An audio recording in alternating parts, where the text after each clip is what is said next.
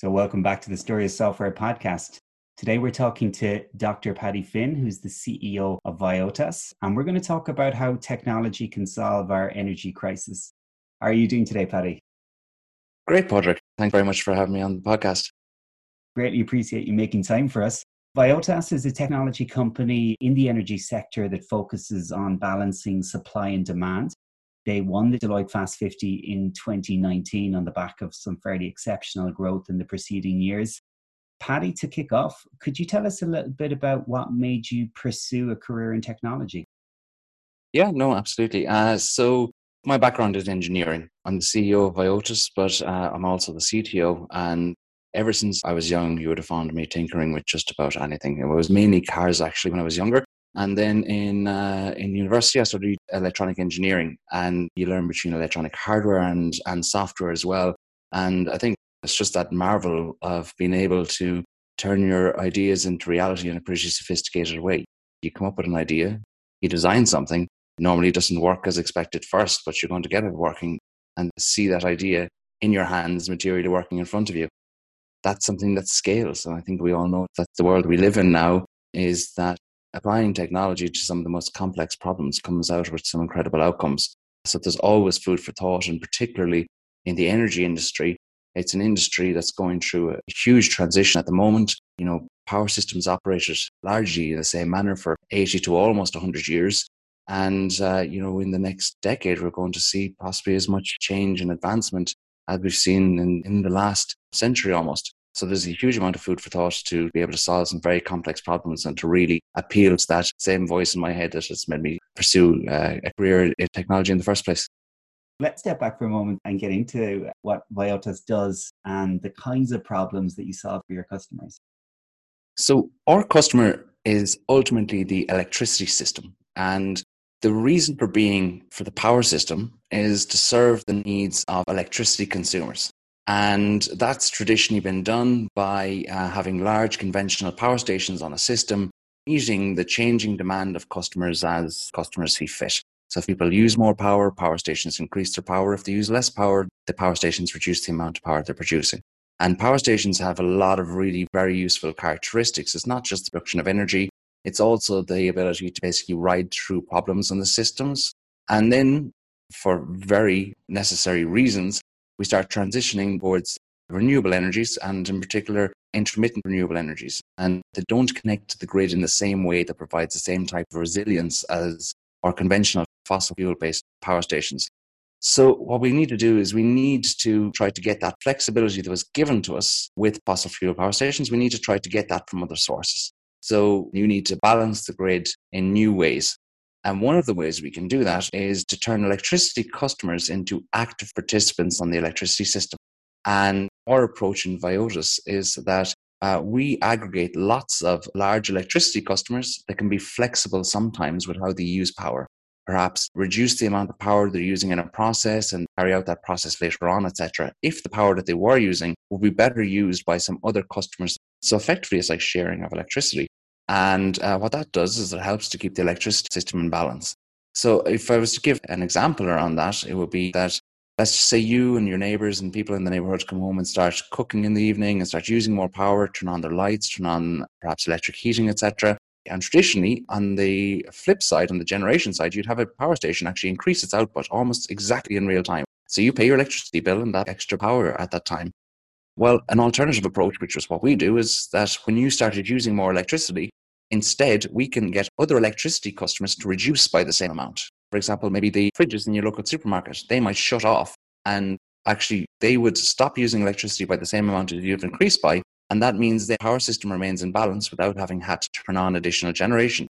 And in doing that, the money that you pay through your electricity bill goes back, and instead of paying a power station, it pays that customer who turned off.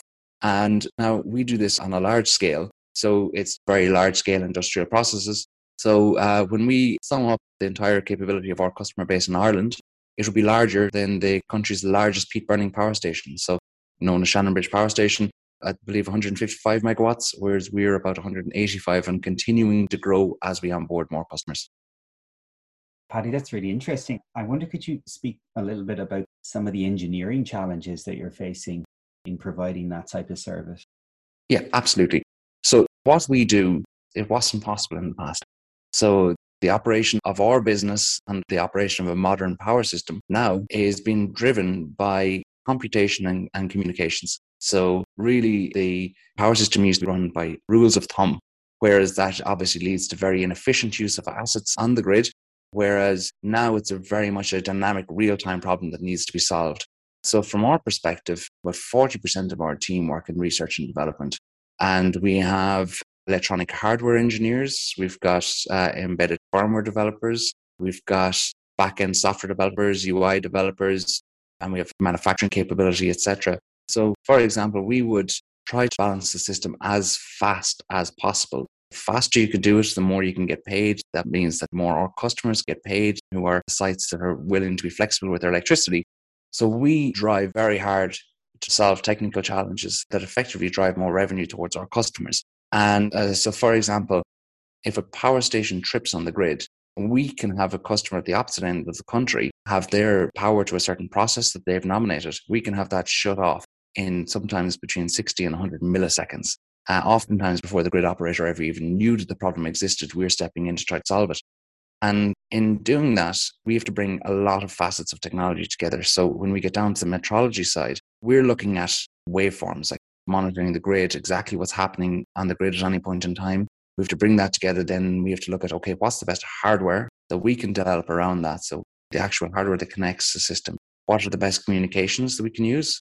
And then obviously we have to build a whole stack, and all the back end of the company is fully focused on aligning and modeling our customer sites and then using that information to make it look like a power station to the electricity system. And this is all done in software. It's all done through the models that we have at the sites.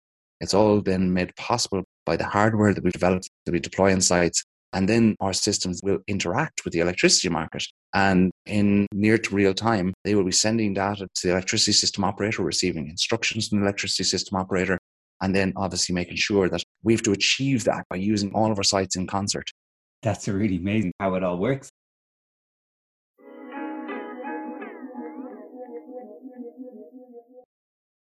Could you tell us a little bit about how do you convince your customers who are large scale consumers of energy to go on this journey with you where they're, willing to, I suppose, reduce their consumption at very particular moments?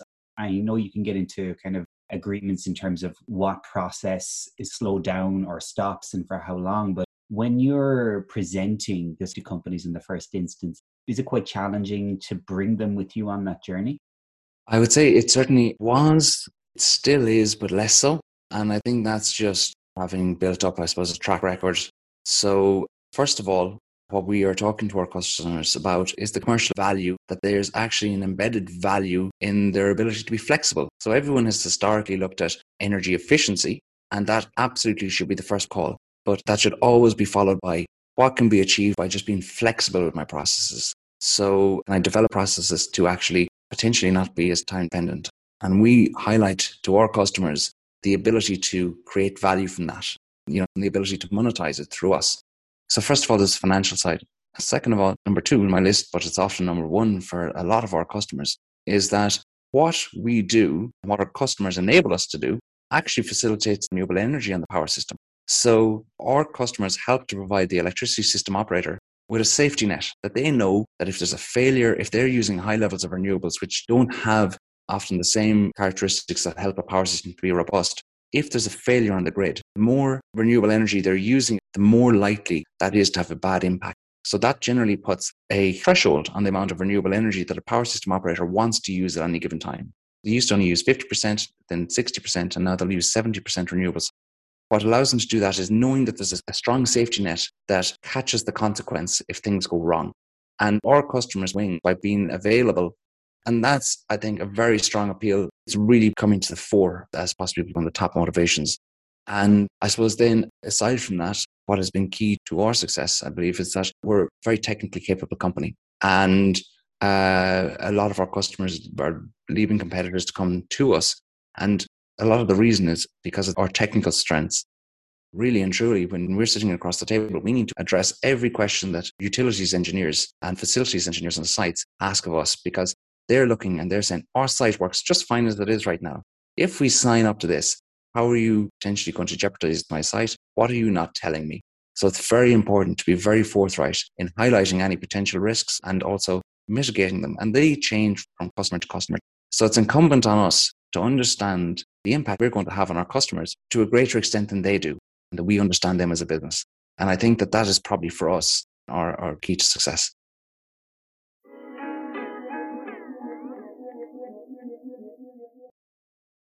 Paddy, we've been touching on the topic of renewables, and you mentioned earlier that there's perhaps lower levels of resilience when you have a lot of renewables in your mix.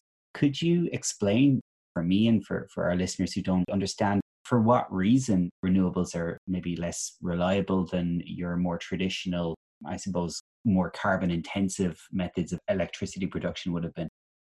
I'm going to have to try to appeal to the visual side of your mind here if I can try to get a little bit of a picture, okay?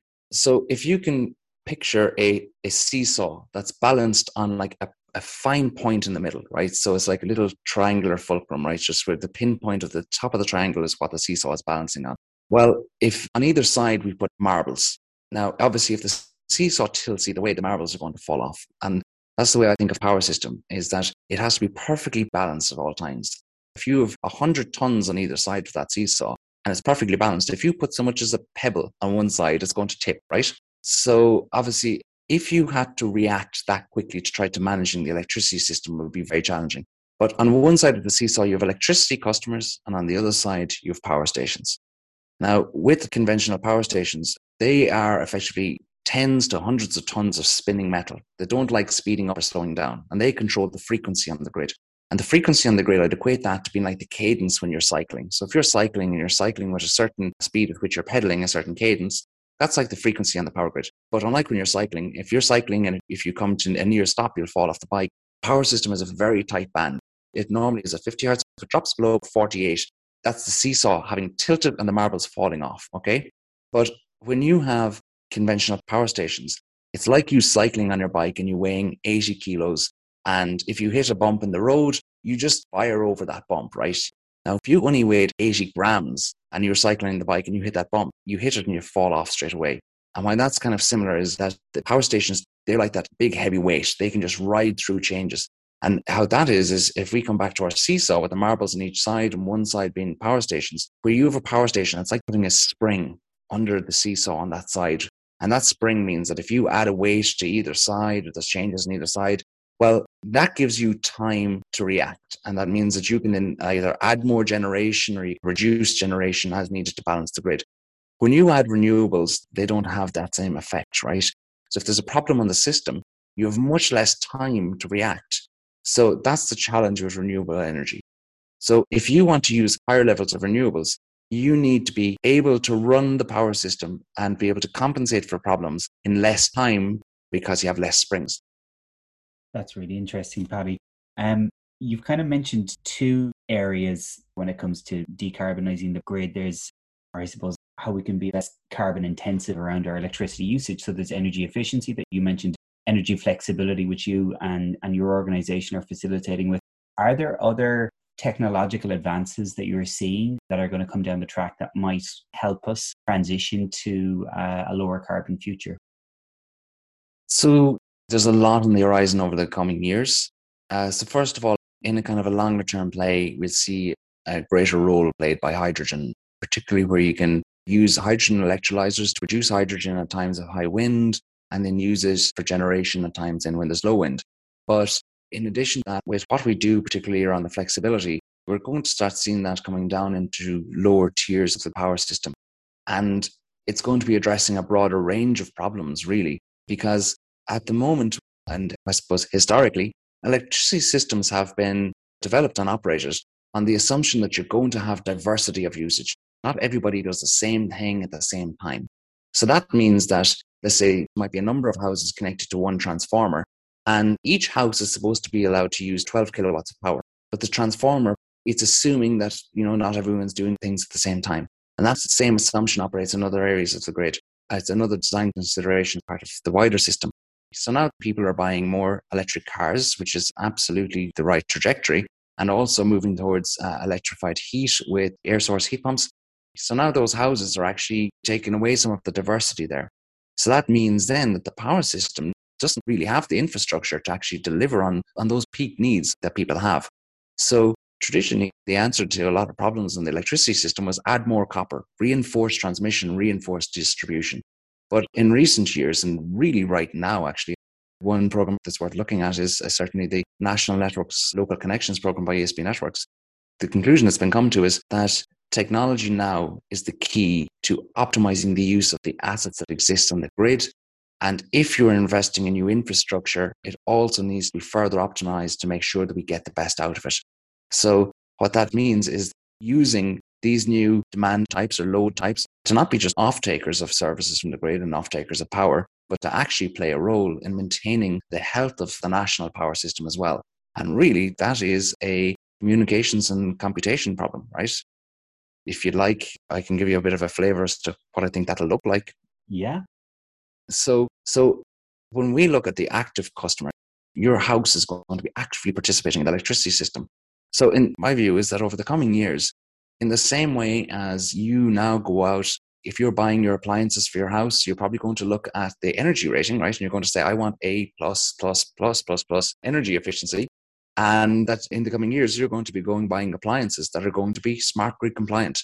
And that's going to be part of your decision. So are you going to buy the dishwasher that is just energy efficient? Are you going to buy the dishwasher that's flexible and smart grid compliant? Same with your heating system controls, with your electric car charger, down to your electric blanket.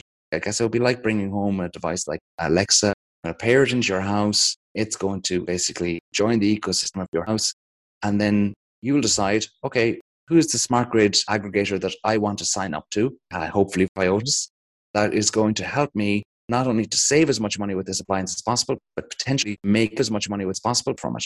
And how it would change how you would use these, for example, will be tonight when I load my dishwasher, I'm going to be telling my dishwasher when to start. But a flexible dishwasher, I won't be telling it when to start. I'll be telling it when I want it to be finished by. And it's up to it then to offer up that flexibility to Viotus. And then we look at, okay, when's the best time to use this? How can we make the best savings or the best money for Portricare?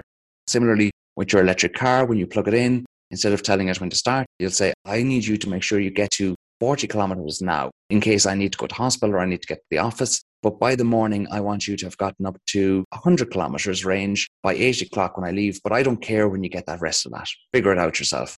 And then that'll be offered up to a company like ours, who's going to help to use that to optimize the power system and to optimize the returns to you as a result. Very cool.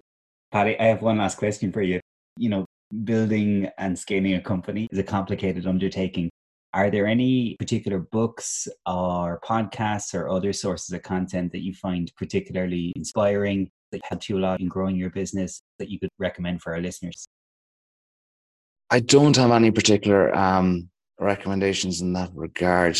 As I read data sheets, I'm that much of a nerd. I'll be straight with you. So I often pick up data sheets for electronic devices and I read them like a novel. And I thoroughly enjoy that. I think for me, what's been key to supporting my journey to date has been networking. It's been the network that I've built up, particularly of people who are at various stages of developing their own businesses. People at early stage, people who are at growth phase, people who have been there, done that, and have the t-shirt. So I think really and truly it's, for me, the biggest influence on my journey has actually been the interaction with peers and really people who are delivering businesses with purpose and people who've had, a few hard knocks that they can share their experience. Because when you're setting up a business, and regardless of what stage, it can be a lonely environment, So you have to build up that pure network of people that you can actually really converse with and problem solve with. Yeah, and I can really identify with a lot of what you just said there, Paddy. It can be incredibly isolating in some ways, even though you might have interacted with 50 people on a given day.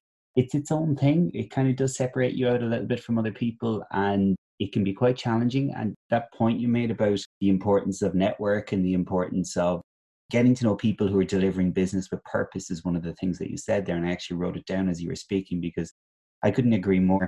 Business has to be about more than making money or it loses its lure pretty quickly. So thank you for that. I really appreciate your answer there. And I really appreciate your time today, Paddy. Thank you so much for spending time with us today and sharing your experience of growing Viotas. And I wish you ongoing success. It's great to see a company that's helping to improve the world through what they're doing. So well done. Not at all. It was an absolute pleasure. Thanks very much for having me on. So, production is always by Adnan Tuchar, support from Albina Kresteva and Evan Sheehan, and music by Robert Cooney. Catch us again on the Story of Software podcast.